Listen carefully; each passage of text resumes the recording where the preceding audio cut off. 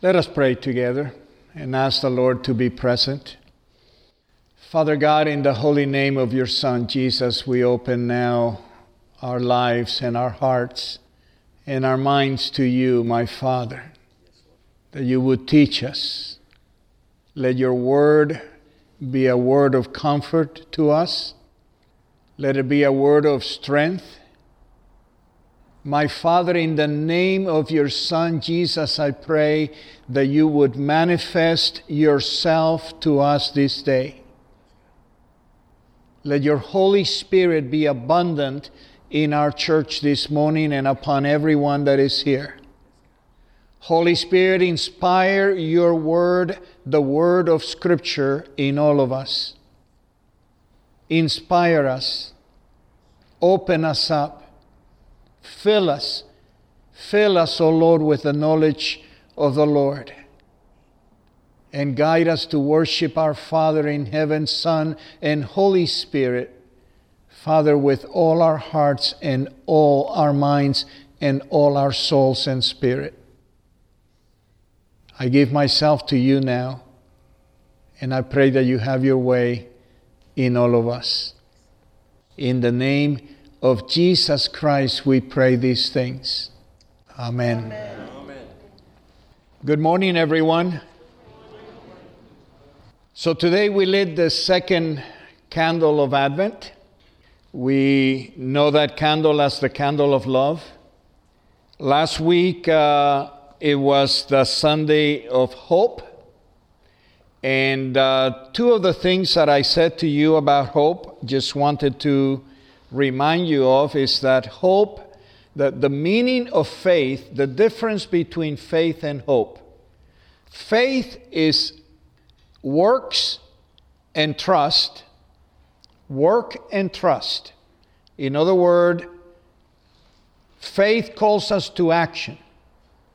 If you truly believe in God, you need to move according to what God has asked us to do.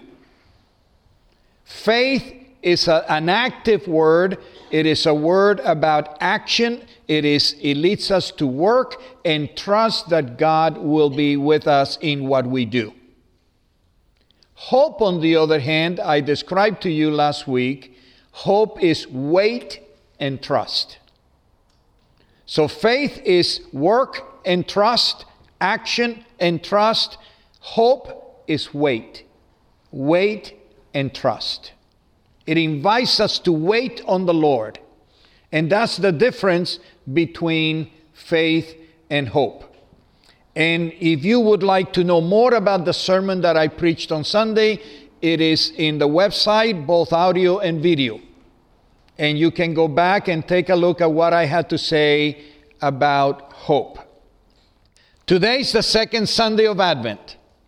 And just as a quick reminder, Advent calls us and invites us to remember. It calls us to remember the events of over 2,000 years ago. It calls us to remember what happened about a star appearing, magi or wise men following this star and coming all the way to a manger in Bethlehem of Judea, and there finding the baby that would be the King of all kings that had ever existed or governed. It would be the eternal King from of old and unto of old. And so we look in Advent back and we recognize what God has done. But we also, Advent calls us to be present today. Advent calls us to be ready for Christmas 2017. It calls us to get ourselves ready to not be caught up in the merchandising and advertising and all the busyness of food and family and travel and so many other things that tend to occupy our times, and helps us focus that we have right now, with today, 3 Sundays left before we celebrate the birth of our Lord Jesus Christ. And after today, only 2 more Sundays left, and we are on Christmas Day. So Advent keeps us focused, keeps us focused and helps us prepare to celebrate today the birth of Jesus.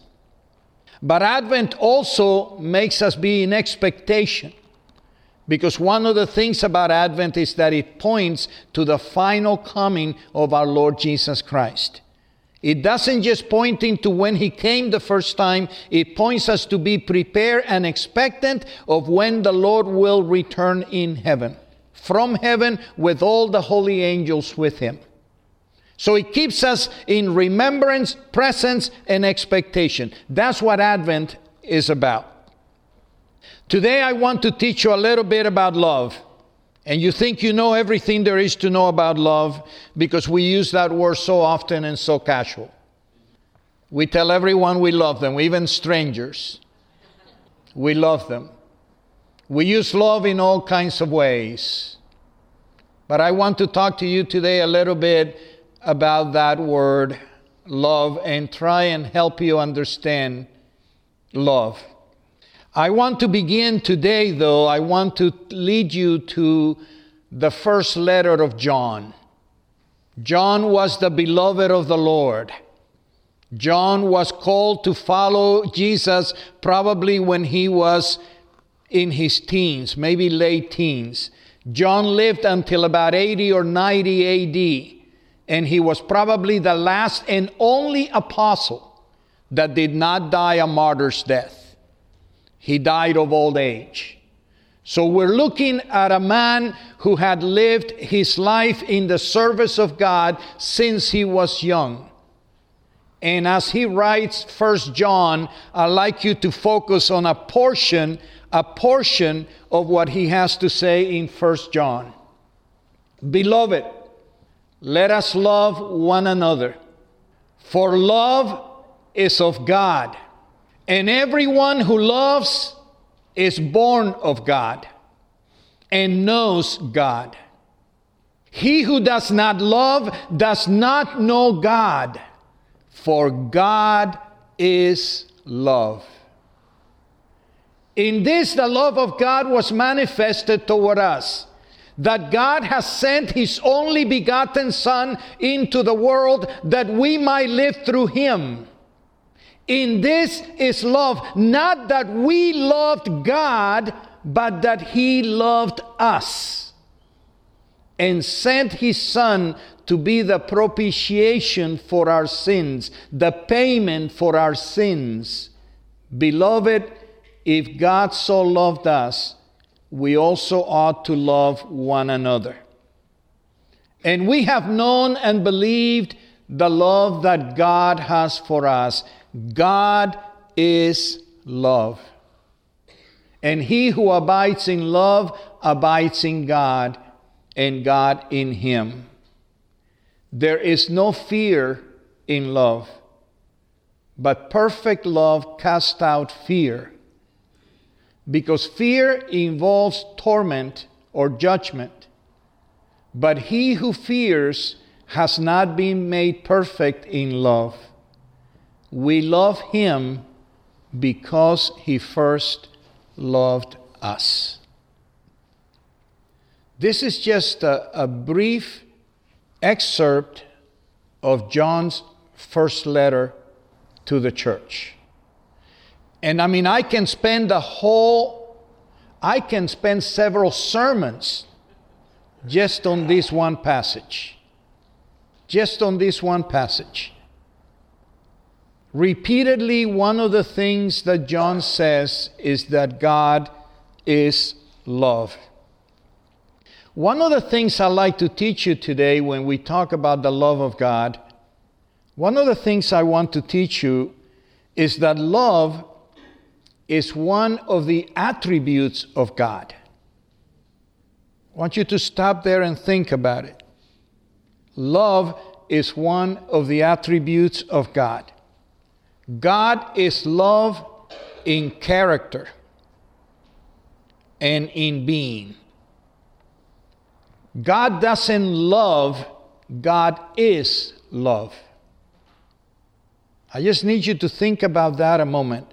God doesn't just act lovingly, God is love. It is part of who He is. It is who He is in character and in being. You and I tend to see love as acting in love. I love you, you love me, but we are not love. The character of God, His being, His attribute is that God is love. God is as much love as He is infinite. God is as much love as He is eternal. God is as much love as He is mercy. God is as much love as He is almighty.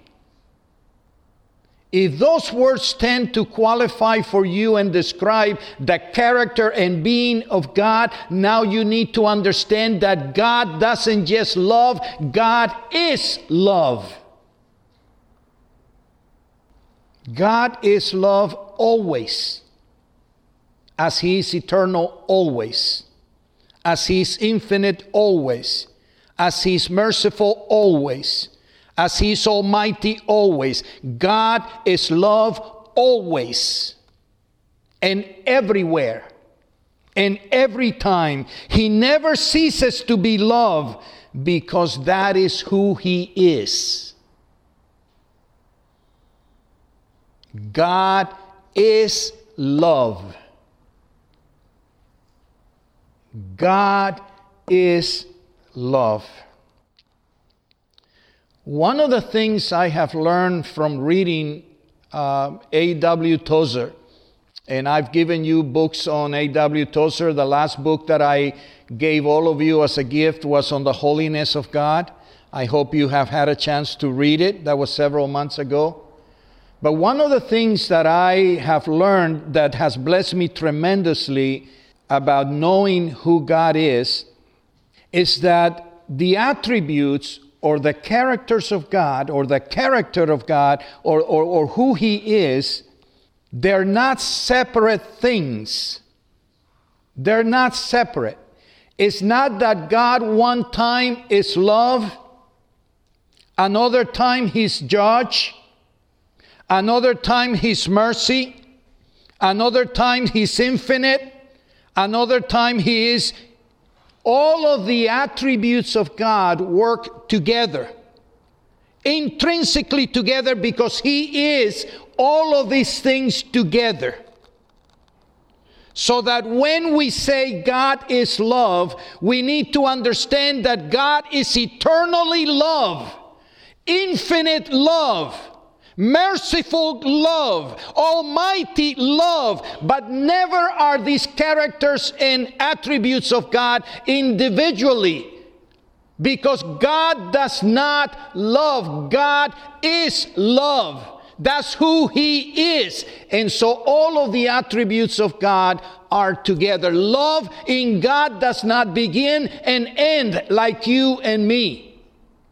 God is infinitely love, without beginning, without end. God is always love and will always be love. God is almighty love. It never is a little bit here or a lot there. He is always almighty love, perfect love, infinite love, pure love. Everything that God is in reference to every one of His attributes. And when He is just, He is lovingly just, because all of the attributes work together. He's not one thing today, one other thing tomorrow, a third thing in a few moments later. He is always all that He is. God is always, every time, everywhere, and in all circumstances. So when we consider the love of God for you, you need to think that the love of God for you is infinite,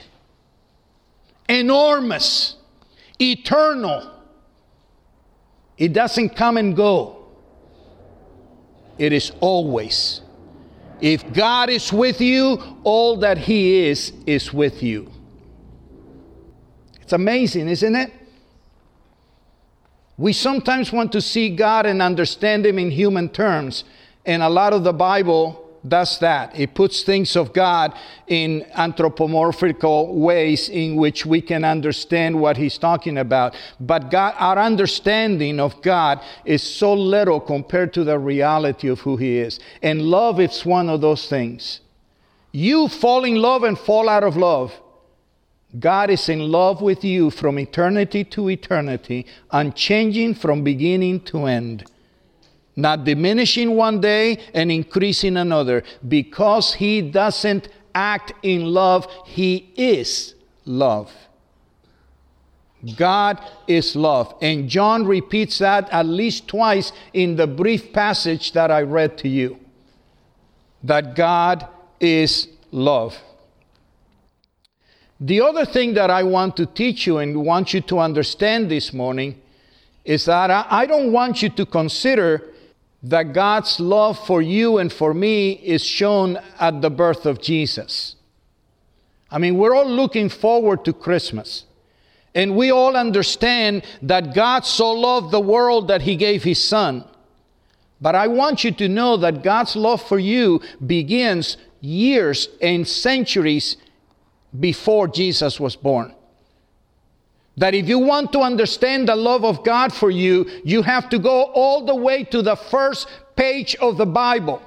You have to understand it from the moment of creation. I want you to think that everything that God ever created, when you read the first chapter of the book of Genesis, Genesis begins with these words: in the beginning, God. Nothing else existed.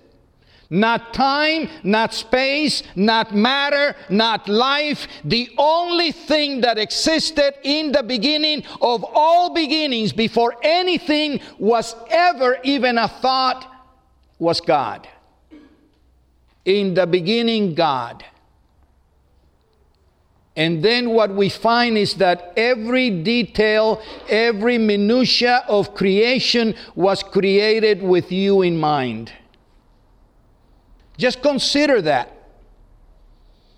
When God separates chaos and brings order, it's because he's going to bring you into that order. When God separates the waters from the earth, it's because he's going to help us live on earth. When God brings light from darkness and the sun and the moon and the stars, is because we will need for our subsistence, we will need for our life the light of the sun. We will need every little aspect of creation was created. The animals, the plants, everything was created with a purpose. The love he felt for humans that he was about to create. And at the end of all creation, and when everything had been prepared, and when everything was perfect, he didn't order you or me or humanity to be. I often see it as he got down on his knees and he grabbed some mud or some dirt and he fashioned you and he breathed his life into your life. And then he put the first woman and the first man in the garden that he had created. And everything God had created, every detail was with this man and this woman in mind. God had loved the idea of creating people that could relate to him. And he created nature, and he created the world, and he created the universe, and he created all things with you in mind. And we needed every part of creation to survive. God has loved you before you were even a thought in your mother and father's mind. Before you were in your mother's womb, God already loved you and was preparing a place for you to live in. God has loved you from eternity unto eternity. God's love does not begin in the manger, even though unequivocally, the manger is the greatest manifestation of the love of God that humanity has ever experienced. Even the people of the Old Testament looked forward to what God was going to do. And today we look back to the manger. Even though Jesus is the greatest manifestation of the love of God for His creation, every aspect of how God dealt with Israel demonstrates the amazing love He has for those He created.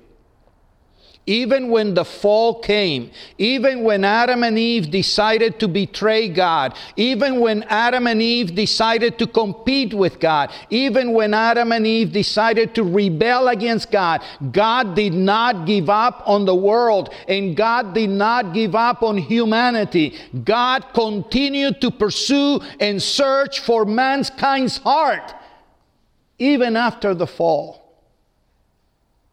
And He reveals Himself to people like Noah. And He reveals Himself to people like Abraham and Sarah. And He reveals Himself to people like Moses. And He continually reveals Himself. And every time He reveals Himself, He's calling them back into His heart and into His love and into our relationship. Because we may have fallen out of love with God, but God never fell out of love with us. And every prophet that God raised up and sent was one that was calling the people of Israel and the people of the world to come back, to change, to repent, including John the Baptist that we read this morning.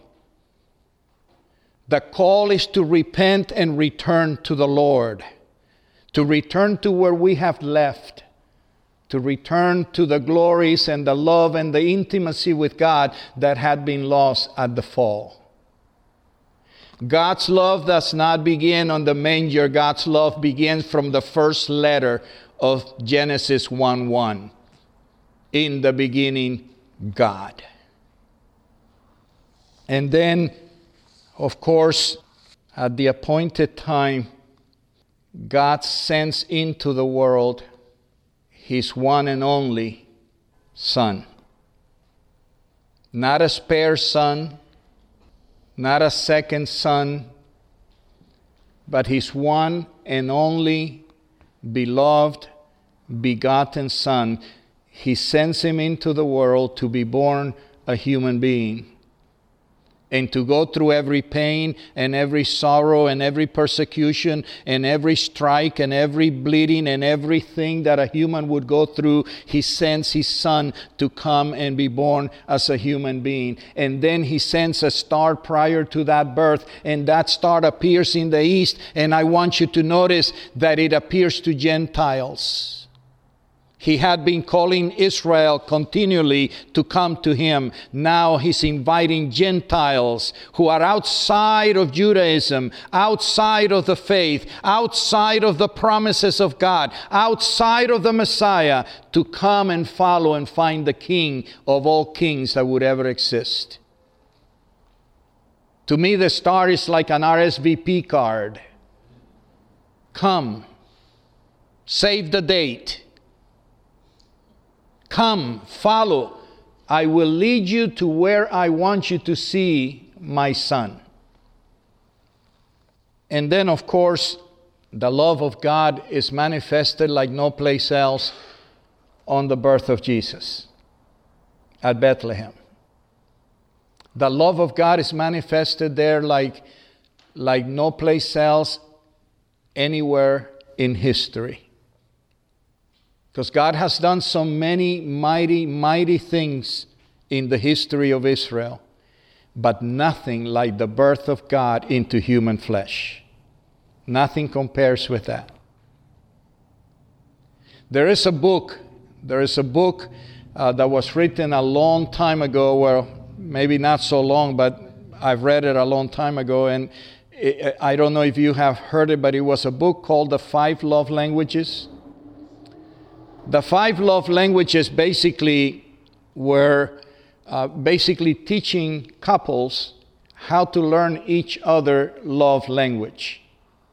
Okay, the way that I see love and the way that I receive love and the way I hear love is different than the way you see or hear or experience love. Perhaps love for me, for example, is my wife saying to me, I won't bother you, go read. That's what you want to do. That's what you want to do. I won't bother you. I won't ask any to-do list. Go and read. Be at peace. I have no problem with you reading. That says to me, she loves me so much, she's giving me this gift that I so like. Maybe her love language is for me doing the dishes after she's cooked. Maybe that's how she says, oh, you know, Jose really appreciates all the work that I do. Look, he's helping me. Everybody has a different love language. And the idea of the book is that you need to discover the love language of the people you're trying to love and be in relationship with.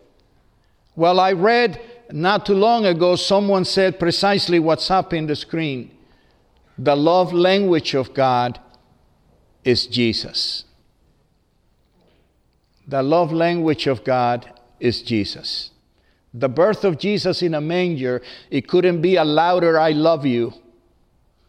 It couldn't be a louder I love you than anything else. Yeshua, Jesus, is the loudest I love you that God could have uttered to you and to me. I am willing to give you my son to take every pain from you, every sorrow from you, every sin from you. I'm willing to give and offer my one and only son, my one begotten, not my one created, my one begotten from me. I'm going to give him for you. No louder I love you is there in all of the universe than what happened at the manger on Bethlehem of Judea.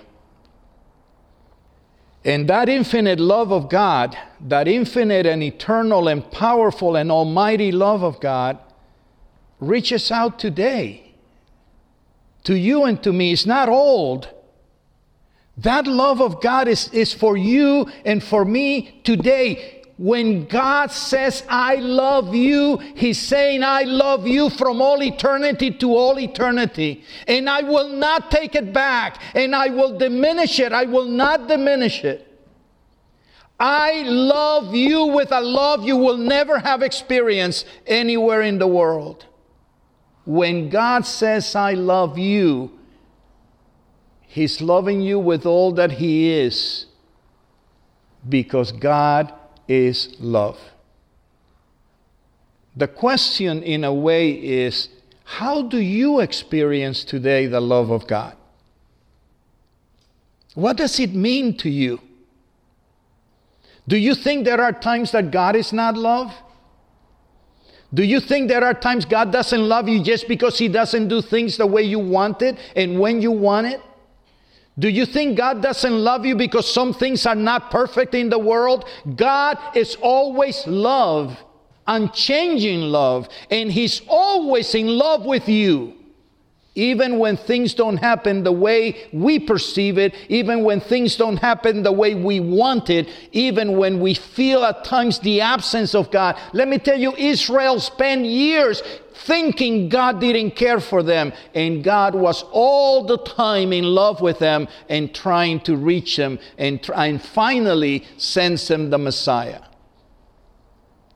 How do you experience the love of God? Do you understand it? Do you receive it? Are you enjoying the love of God? Are you secure in knowing that you are loved? That you are loved with an infinite love, with an eternal love, with an unchanging love as God is unchanging? How do you perceive the love of God? Do you think you have to earn it? Some people believe they have to earn the love of God. And that's not right. God loved you even when you were sinners. That's why you are not today, because He sought you out. Because He sent His Spirit. Because He's created His church. Because He's drawn you into a relationship with Him. Do you still think you need to earn the love of God?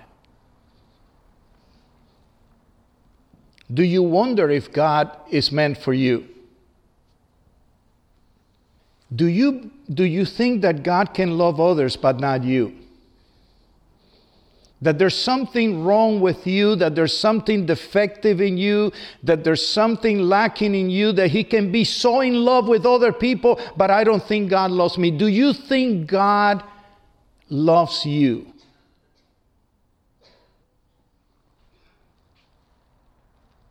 And probably the most important question for me is, do you overflow? Do you overflow with the love of God toward others? Do you overflow in the love that God has for you? Do you overflow in loving others as you have been loved? Yeah, we can say, I love you. And yes, we mean it, but it seems to me like it's only a leaking, not an overflowing. Do you overflow in love for others as God has poured His love into you? Let me share with you what Paul writes in Romans chapter 8, verse 38. For I am persuaded that neither death, nor life, nor angels, nor principalities, nor powers, nor things present, nor things to come, nor height, nor depth, nor any other created thing shall be able to separate us from the love of God, which is in Christ Jesus our Lord. Not cancer, not financial ruin, not fires, not floods, not demons, not angels, not false teachers, not good teachers, not anything on this earth. Nothing can separate you from the love of God that is in Christ Jesus. Nothing. Nothing. Through Christ Jesus we have access to the fullness of the eternal, infinite, almighty love of God. And then he says in 1 Corinthians chapter 13, verse 8, the famous love chapter in Corinthians, he closes the whole chapter with these words, and now abide faith, hope, love, these three, but the greatest of this is love. Why do you think that love is greater than faith and greater than hope? Have you ever thought about that? Why is love greater than any of the others? I'll just give you my take on it. The time will come when we won't need faith. The time will come when we are in heaven face to face with our Father, in full relationship with Father, Son, and Holy Spirit, and faith will be unnecessary. If faith calls us to action today, to act in faith in our lives, when we are with the Lord, we won't need faith. When we are with the Lord, we won't need hope, because hope will have been accomplished. Hope would have been fulfilled. If hope is wait for the Lord, now we are in the presence of God. You won't need hope or faith. But love you will always need. In this life and in the life to come. Because God is love. And when we have intimacy with God, we have intimacy in love with God. And love will be needed here, and love will be needed in heaven. So love is greater, longer lasting, forever and ever than faith and hope. Faith and hope serve us well on this earth, but love will lead us all the way home. And then the last passage I want to deal with today, that you all know very well, John 3:16. For God so loved the world that He gave His only begotten Son, that whoever believes in Him should not perish, but have everlasting life. Read it again.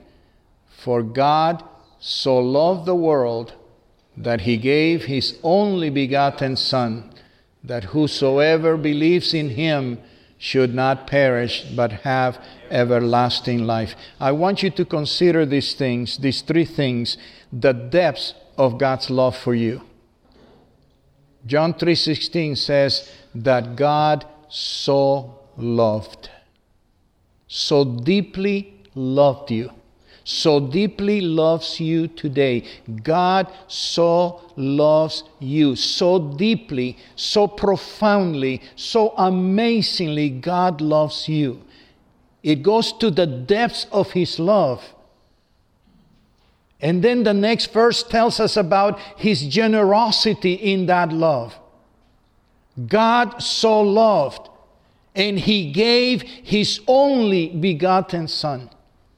The generosity of the love of God is that he surrenders his Son, his only eternal, everlasting, glorious Son. He surrenders him to all that goes into coming in, becoming human. Surrenders him to the cross, surrenders him to beatings, surrenders him to betrayal, surrenders him to attacks, surrenders him to persecution, surrenders him to everything that Jesus went through. He so loved you so deeply that he generously gave the precious Son of God.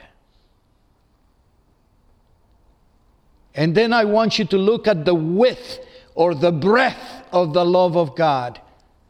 That whoever, not one people, not only those that are perfect, not only those who are Jewish, not only those who do everything right, whoever. That's so wide. Whoever believes in his Son. It doesn't matter what you've done, what you've been. Whoever. Look at the width, at the breadth of the love of God. Whoever. That includes the whole of humanity from the beginning to the very end. Whoever believes in his Son. And then look at the height of the love of God. Should not perish, but have everlasting life. You can't get higher than that. Whoever believes in the Son that he gave, because he loves you, to them he will give the heights of heaven, the heights of eternity. The height of God's love is evident in the giving of eternal life. And so my question to you today in form of application, how do you take this home with you? First of all, I want you to know that God loves you enormously, incomparably to anything else in this life. That the love of God is unchangeable, that the love of God is everlasting, it's eternal, it is infinite, that the love of God is undeserved, and that the love of God is unfailing. Do you understand how God has loved you? Have you understood the enormity of God's love for you? If you understand that, it will carry you through this life. It will carry you through every moment of darkness. It will carry you to every moment of pain. It will carry you through every moment of loneliness. It will carry you through every moment of being alone, of finding and feeling yourself lonely and alone and fearful. Where there is love, there is no fear, because the love of God is sufficient. Fear exists where there's judgment. And if God has loved you, there is no judgment. Not now, not ever. In Jesus Christ, you are not judged. In Jesus Christ, you are loved for eternity. Do you understand the love that God has for you? And the second thing I want to say to you is that as you have been loved by God, we have to love others. There is no receiving without giving it away. The love that God has poured into you is the same love that you need to overflow toward others.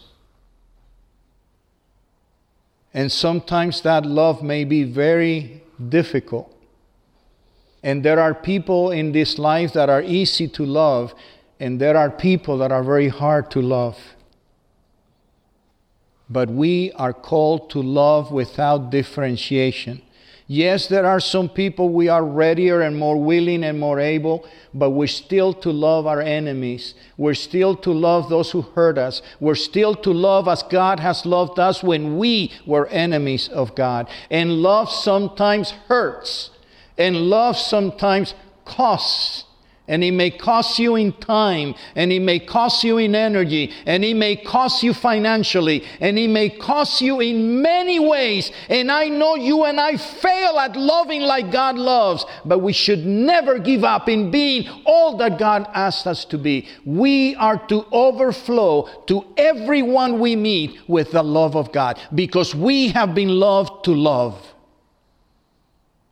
And if you understand the love of God, you have to love others as you have been loved.